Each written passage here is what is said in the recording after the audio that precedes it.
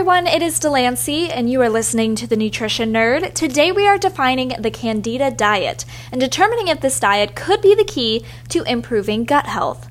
So there are a number of reasons we experience digestive issues, but one reason may have to do with yeast. That's right, yeast. We actually all have some yeast inside of our bodies. Candida is just one kind and happens to be found in places such as the mouth, intestines, skin, and vagina. Now, Candida is important. In the proper amounts, it helps balance out the good bacteria throughout our microbiome.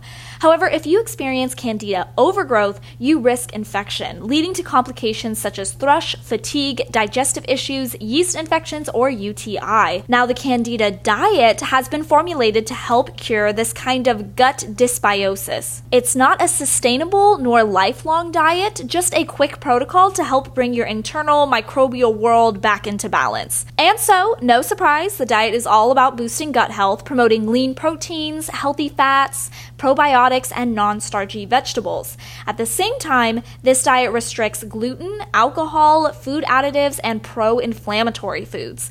Ideally, the absence of these triggers, coupled with the increase in the recommended foods, should stave off the yeast overgrowth, eventually restoring your gut health. However, keep in mind that this is only a temporary diet, and it's also important to note that this only really helps yeast issues related to the gut. So any cases of thrush or a UTI are unlikely to improve on such a protocol.